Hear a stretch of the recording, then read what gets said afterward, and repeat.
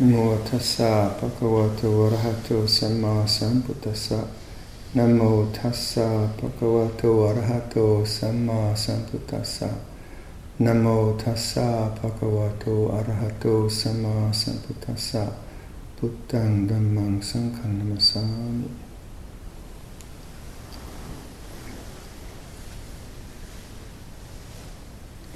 So it's very nice to be back, and thank you for everyone taking care of the monastery. Means I can go kayaking. But besides kayaking, I also had the chance to make quite a lot of contacts in Victoria and Cortes Island, and then the great reunion at Abhayagiri, and I managed to bring back a bhikkhu. So it was a very, very good trip.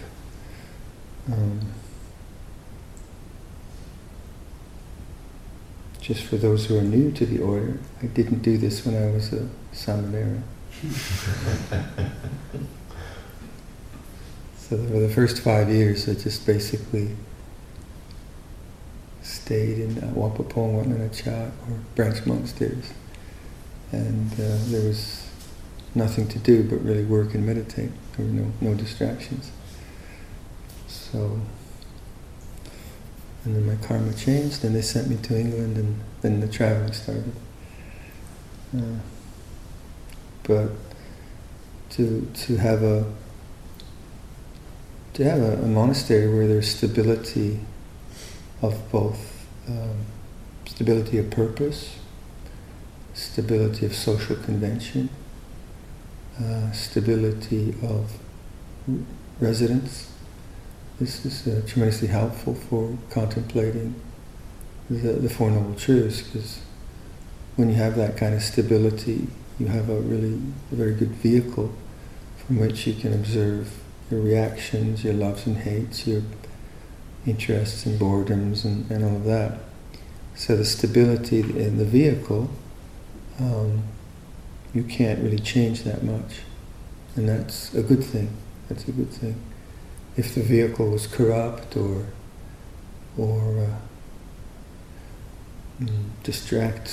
abusive or distracted, then get out of the vehicle, right?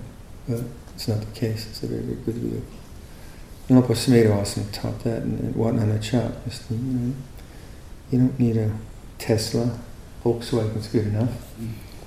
You don't need the best. It's good enough, and very good if you think about the way the world operates. So we surrendered to this form, to this hierarchy, to this the conventions that we live by. Our allegiance is to the Buddha, to his enlightenment, and our inspiration is his enlightenment. And then we have all the practitioners, lay people, monastics that come down to us, that give us this opportunity to live this life. And it is really, really a rare thing, a very rare thing. So I could certainly see in Abhayagiri the joy that everyone had in being together and celebrating the life of Abhayagiri, celebrating a life, the leadership of Ajahn Pasanno. And as I was saying, I was very taken by how much goodwill there was in that gathering amongst each other. The Upataks at Abhayagiri, they had their work cut out, because we hardly had any. It was wall-to-wall ajahns. So the Upataks are running around with trays and getting this and getting that. Beautiful kind of serving us, but they're probably happy that it's over. But that's so wonderful to see. As I was talking to Mark, in a culture where hierarchy isn't really, it can be seen as a pejorative word, or that male energy can be very competitive or aggressive. To have a community of men that allow women to come and participate here too as well, but that we live together in a way which uses hierarchy, and then uses conventions, uses very conservative tradition, and so that the relationships that we have a gentleness to them, and yet to live this life you have to have a core of strength. And that's I think, a rare thing in I think all human culture. And I think what really underlies that is goodwill. And goodwill is so fundamental to the Buddha's offering to us, so fundamental. Whether you talk about the precepts, the Brahmaviharas, the Metta Sutta, the ways of admonishment, giving admonishment, receiving admonishment, the ways of sharing requisites, the way of asking for forgiveness, the way of taking dependence. You know, if you look at all of that, whether it's Vinaya or Dhamma, it's just rooted in goodwill, isn't it? So basic. And sometimes in Theravada, in monasticism, sometimes we do get caught up with thoughts of attainment and high levels of concentration, but just like the fundamental nature of goodwill seems to be equally profound, and sometimes that's it is emphasized, yeah. But I think the profundity of that is not to be dismissed as something trivial, like metta bhavana, something trivial, but it's actually very profound.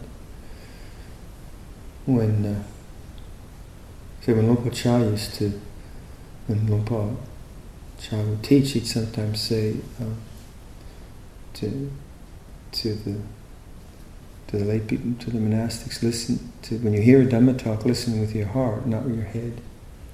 And that's that heart and head thing I was talking about in Abhayagiri. And the head is for me the way you might think about it. The head is the way we make, we discern things, we see differences, we compare, we make analysis, we make judgments. That's an important part of being an intelligent human being. And the heart part is like receiving. So when you listen with your heart, you're receiving the language of the teacher, the ideas of the teacher, rather than critiquing it or trying to, or maybe comparing it to another teacher, or thinking the jokes weren't as good as the other teacher, or thinking about a YouTube presentation which you like better.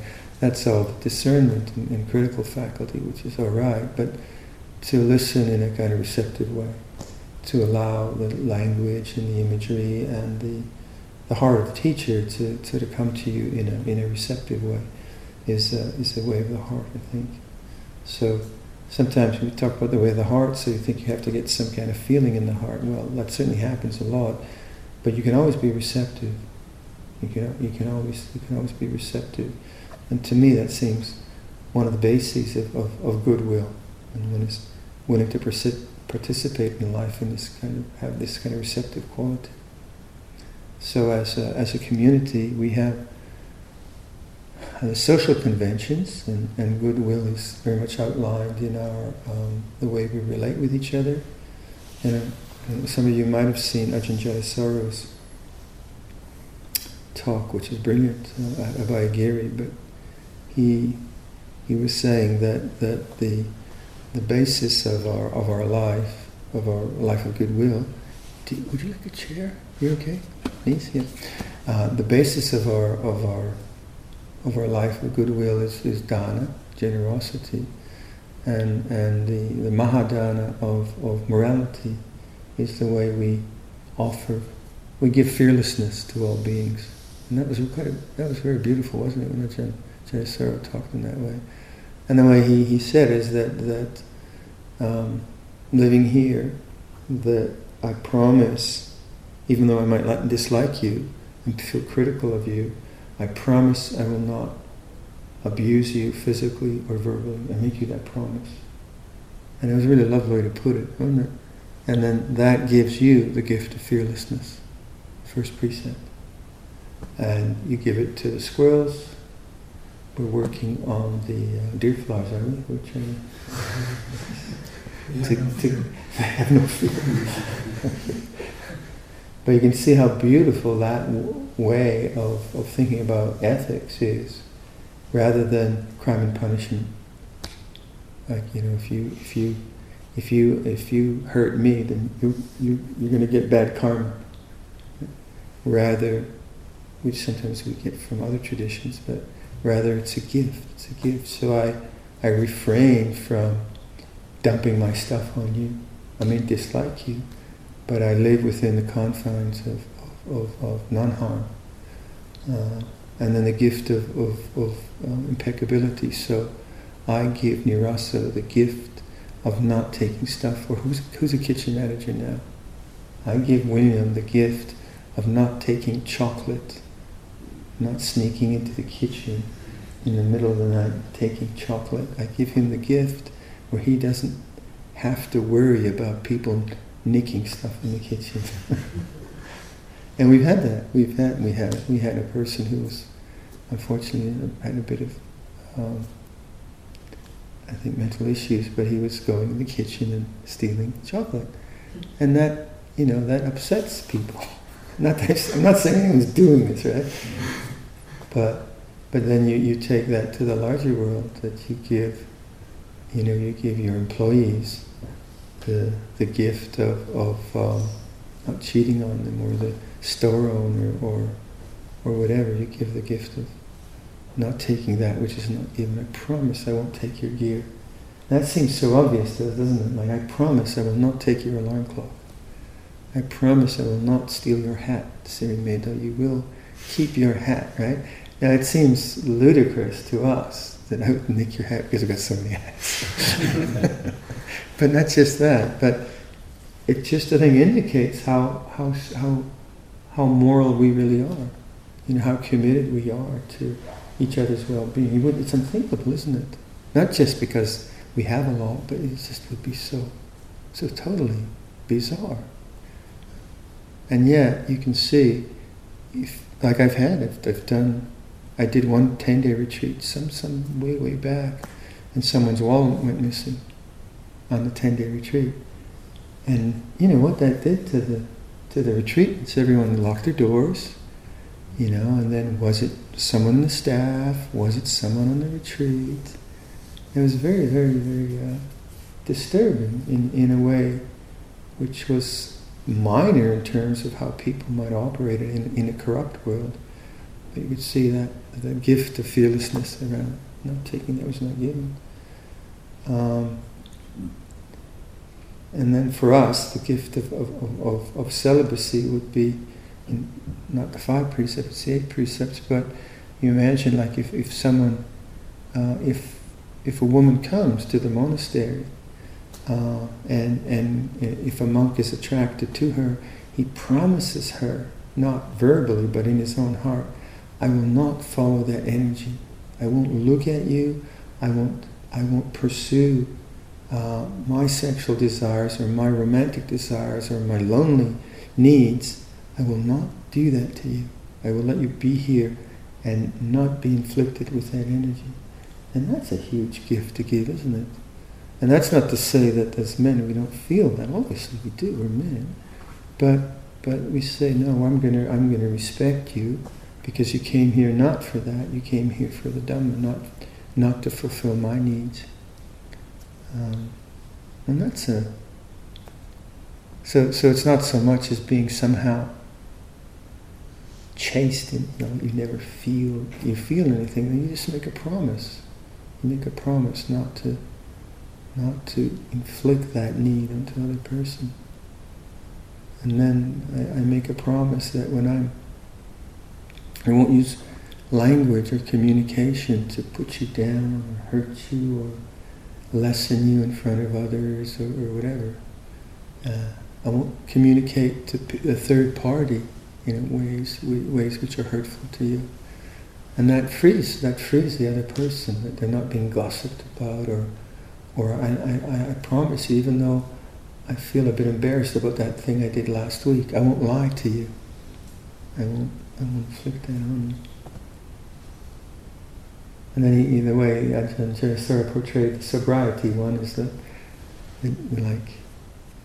it all falls apart if you don't exercise sobriety, right? So I promise you I will not use things which then negate all those 4 other promises I have. Get drunk, all bets are off, sorry, wrong speech. all of that's off. I'm sorry, I'm drunk. Now I'm allowed to abuse you, whatever. Again, that doesn't apply to us. Amazing, isn't it? Really huge problems in society. But it's an indication of the kind of way that our teaching and our tradition is coming from goodwill.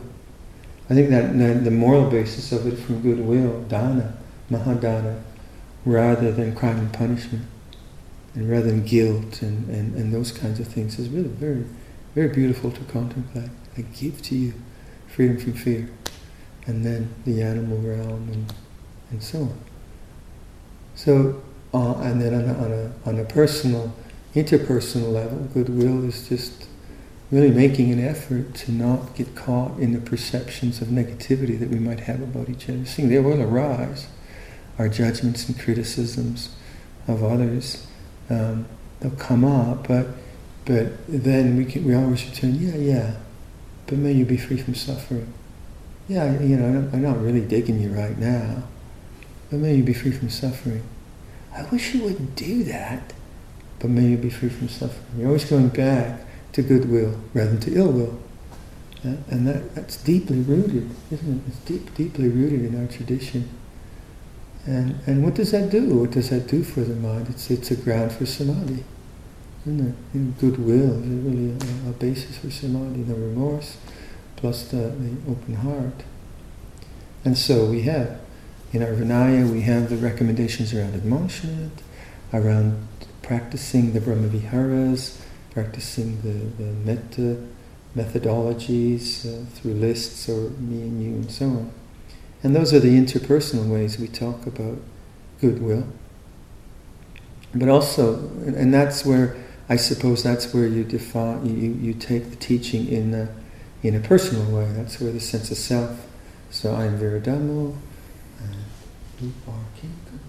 So there's me and there's you, there's people, there's passports, there's calendars. I have my room, you have your room, I have my hat, you have your hat. And that's the interpersonal way we talk about our life. And that's one way. But then the other way we talk about our life is stream of consciousness. So I don't like Jane is over there. Hello, Jane. And Nirmal is there. Nirmal is there.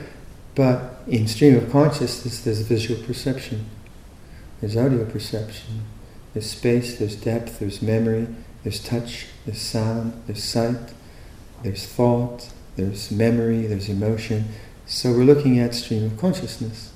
And to apply goodwill to that, I think that, for me, very important, that receptive attitude, where you're willing to receive the whole of this experience, this present experience as it flows, whether it's happy emotions or embarrassing emotions or no emotions or painful feelings or non-painful feelings. This flow of conscious experience that we have is a given. It's a given. We don't choose it. We don't choose the heat. We don't choose our emotions. We don't choose our aches and pains, our happiness. They arise because of causes and conditions. And to practice goodwill there is, I think, Ompos Smedavert, is very simple. It all belongs, and that's metta bhavana, not as interpersonal, as not as relationship, but rather as what? As accepting presence. Right? I accept the totality of this experience, and from that the head can operate. So I would say the heart should come from the head. From that you get discernment, right? If I don't enter into this moment in a wholehearted acceptance, then I can't know this moment. If I've already particled it out, that this is acceptable and this is unacceptable, shouldn't be this way, shouldn't be that way, you shouldn't be some way, whatever, then I've chopped it up, and the wholeness of it I can't really contemplate. But if the heart is open and receptive, well, the whole thing feels this way, then I can choose, okay, what's the right action, what's the right speech, what's the right intention from right understanding. Because it's natural to feel self-disparagement. It's natural to feel love of others, love of yourself. These are functions in nature. But what's unnecessary is the suffering around it. So, I don't think anger is suffering. It's the non-understanding of anger. It's the non-knowing of it as an object that I think is suffering. Self-disparagement is suffering if one thinks self-disparaging thoughts. But feeling a self-disparaging impulse, let's say I'm very judgmental about my own performance in life and how I should be and so on, and I've done that for 20, 30, 40 years, and then I do something, I drop the clock breaks, and then the first impulse is you twit. Right? You idiot, you're a dumbo. Do I have a choice in that? Not really, because I've been doing it for 40 years. Where I have the choice is say, embarrassment feels this way, it belongs, and then not follow the thought.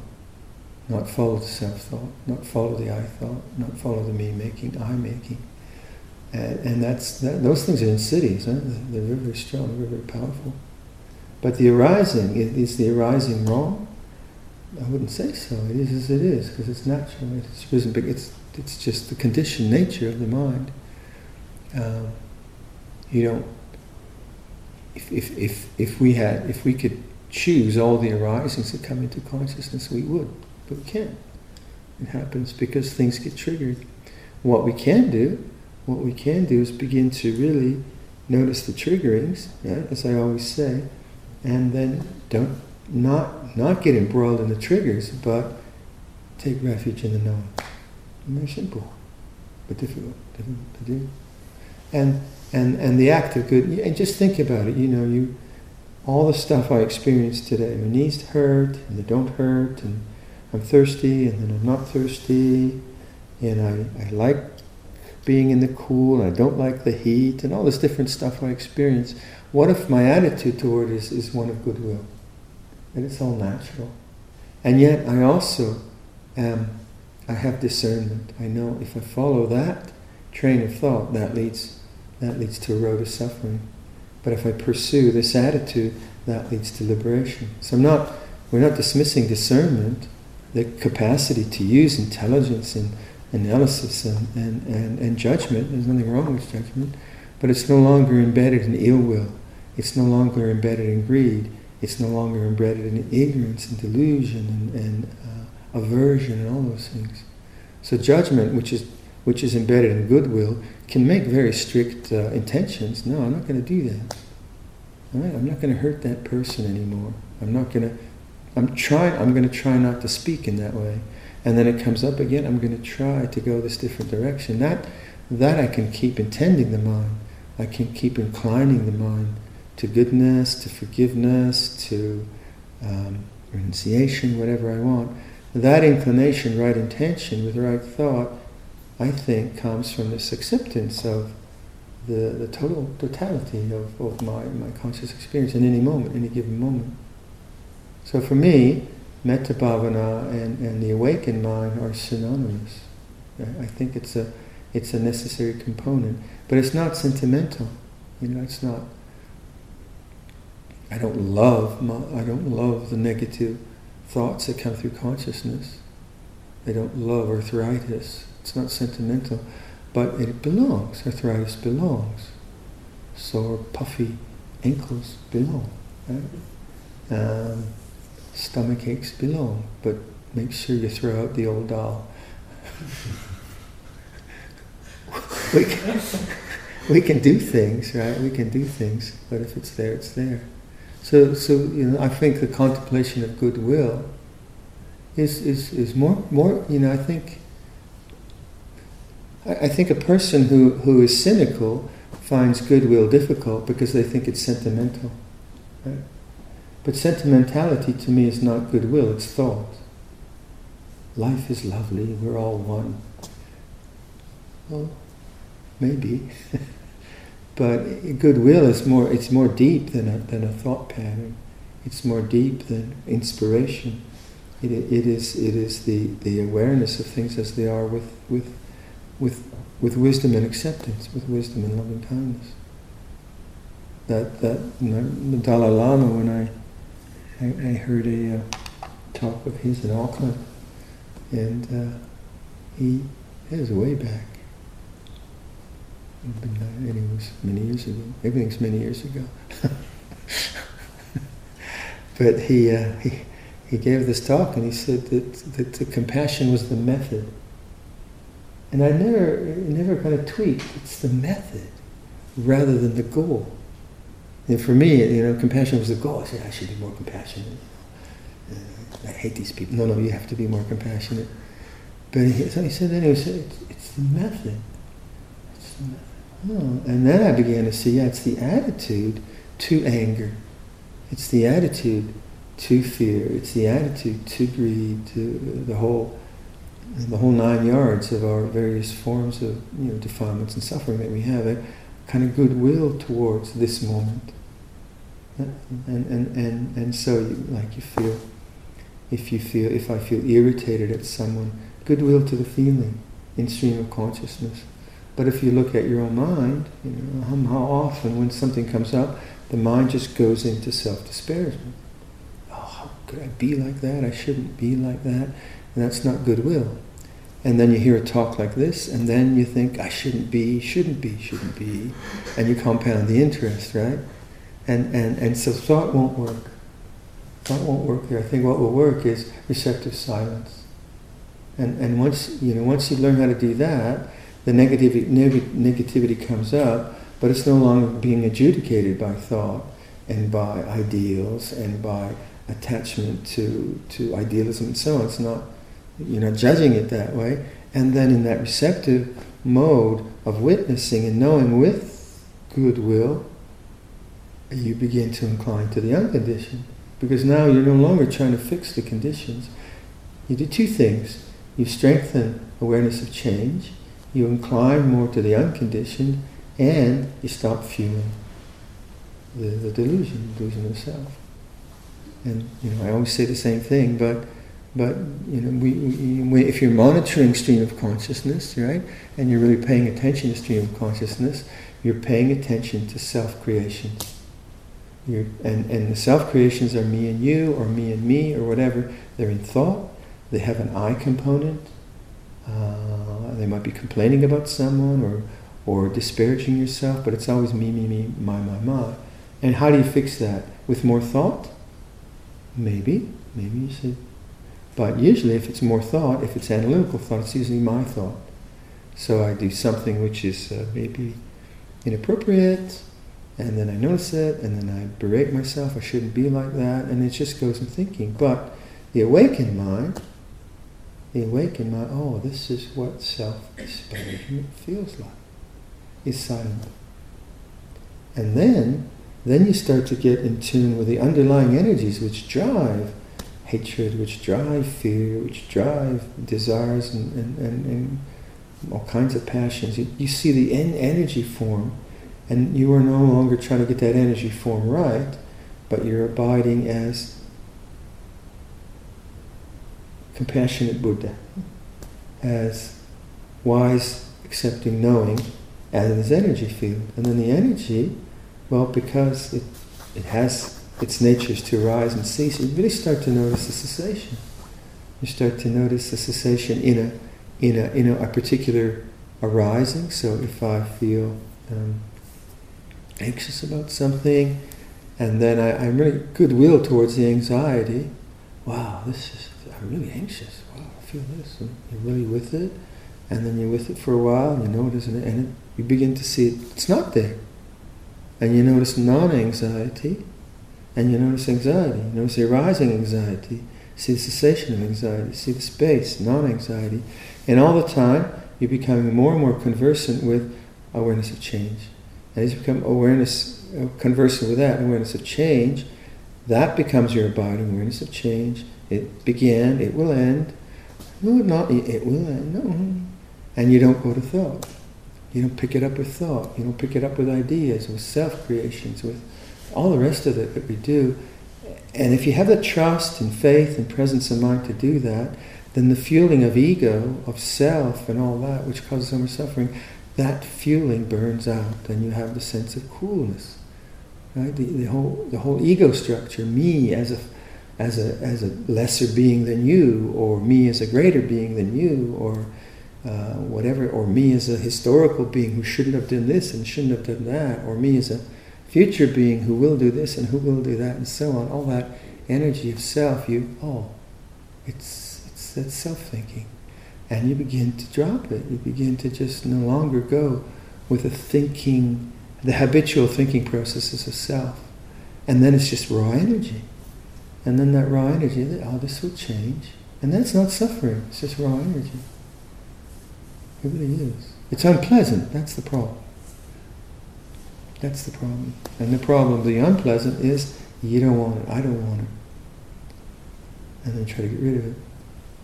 I was saying, like, just before I left for this trip out west, I said something to someone, I forget who it said, and it came from a cutting place. It didn't come from a kind place.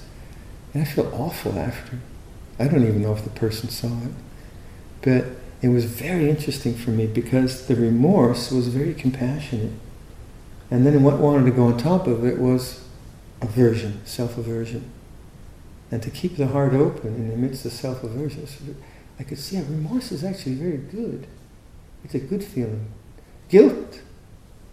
Now we got to see what's the difference between remorse and guilt. And guilt is thinking hateful thoughts towards yourself. That's not remorse. Remorse is actually compassion, isn't it? That must have hurt. Try not to do that again. And that quite often happens with the open. You have some sense of vulnerability, or whatever, and that openness of the heart then gets, I think, overlaid by thought, by thoughts of guilt or whatever it is, and that the heart doesn't have a chance to open. So I think this way of goodwill, practiced in cultural ways, in the ways of right speech, in the ways of deportment and deference and care, elders caring for juniors and juniors caring for elders. That's the dance we do. That's the social dance that we do, and we do it quite well. All right? But within it, I might really hate you. And that's allowed too. Isn't it amazing? So you might be taking dependence, and I say, oh, jeez, this guy. That doesn't happen. But the beauty of this is that whatever comes up here, I have a social convention within which I respect you and you respect me, right? And then I can watch that feeling of whatever and see, and have goodwill towards that. Then I can have both ways. I can socially act in a way which is according to our noble principles and honor that, even though I might feel negative inside. And then I can also feel a goodwill towards a negative inside. I can do it both ways. And I have to do it both ways. Because if I only do it socially, I'm just going to be repressed. Just to be a nice bhikkhu all the time, or a nice anagarika, or a nice samanera, all the time, and be holding down this stuff in some false way will kill you. The holy life will just dry up, right? But just to feel annoyed and just dump it on each other, we would never community. You might as well just go and live with the bears. I'll keep my room, thanks. So that wouldn't work either. So what works is a commitment to sincere communication, but also a commitment to goodwill to whatever is in your heart, whatever comes up. Right? And I don't see how else you could do it. So just a commitment to some kind of expression of whatever you feel. I have to express this. Like I think there's an error in Western psychology that kind of says, maybe this doesn't exist anymore, I don't know, but maybe in my day of when I read a bit of that stuff, is that if you don't express everything, you're repressing it. Well, that's not true. Because you can express everything and just make it worse. I hate you, I punch you in the face. Great. I hate you, I punch you in the face. Great. I hate you, I punch you in the face. Great. Okay, that did a lot. That solved a lot. So the idea that non-expression is somehow repressive is not true. Because you can both speak decently to someone, even when you dislike them. You can do that, can't you? And you can honor the sense of resistance you have to a person or dislike you have of a person. Say, oh, this belongs too. We can do both, and that's that's one of the great challenges of our monastic life. Because we, even though we've got a fair bit of space, it's tight. You got, who are you going to get angry at? Well, we got 8 options right now. we get Nirasana, okay, 10 options. But Jane comes and goes, Mark comes and goes, Nirmala says, no use, you can't really get angry at them, right? Can't get much mileage. So, and that's what happened. And it's not about me and you, it's about habit.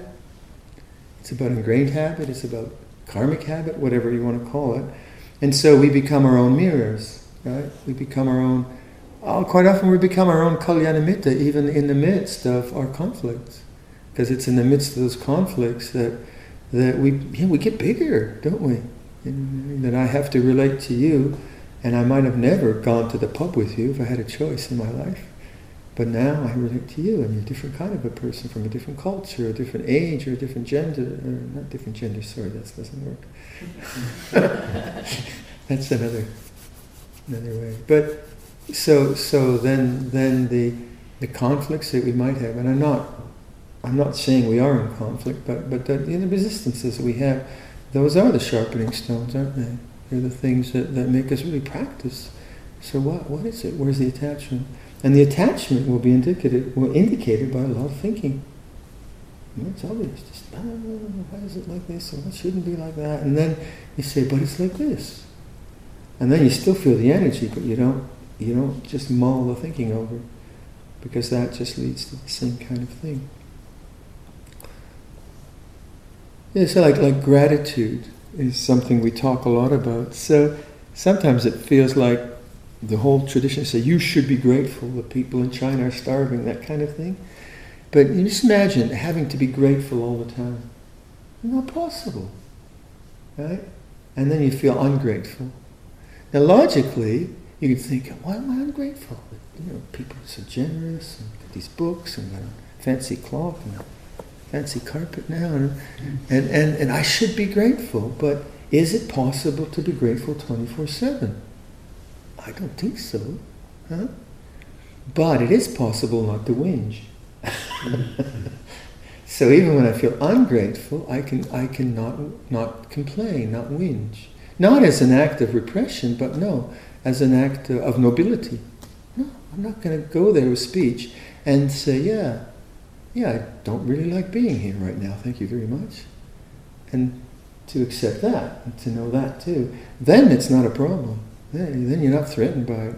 But if you think you have to always be happy, grateful, and so on and so forth, then it's a very threatening thing. Because it's not possible, it's anicca. But it is possible, right speech is possible, right relationship is possible. So the vehicle carries us, and then we watch the highs and lows of our own minds, and we don't take refuge in highs or lows. And we take refuge in knowing highs and lows. And we begin to see where the peace of the mind lies. It doesn't lie in a social structure. This social structure will not give you peace. It gives you a chance to observe the mind in order to discover peace. Your emotions won't give you peace. Your body, no, sorry. And those ticks out there won't give you peace, right? Good bread cooked in the morning won't give you peace, it'll give you pleasure. Right? And what is peace? Peace is neither pleasure, peace sees pleasure and pain, isn't it? Peace knows pleasure and pain. And then you can be grateful for the pleasure that you have, and you can be patient with the displeasure you have. You find that beautiful balance of the samana life where gratitude becomes a very obvious expression of, oh yeah, it's nice now. It's good now, rather than a demand. And when it's not, oh yeah, this is all right too. I work with this one too. So the samana's life becomes much more one of gratitude and patience, where I think the worldly view is grasping the constructs to make life more pleasurable, and then resenting the displeasure, right? So it's a kind of trying to hold on to pleasure and then resenting displeasure, but pleasure and displeasure are natural. We have pleasure and displeasure, that comes, but our attitude, oh, this is pleasant, it feels like this, and you abide with it. Oh, great, there's air conditioning. And then, if you can't handle the air conditioning, oh, it's cold, and and you bear with it, and you ask the abbot if he'd turn the temperature up, or whatever. So, pain and pleasure, these are part of life, but what is the attitude? And I think the attitude of goodwill puts it in a different ballpark, completely different ballpark. All right, I'll leave that for your reflection. Andamayang uvatatammakataya sadhukarang dadamasi. Sadhu.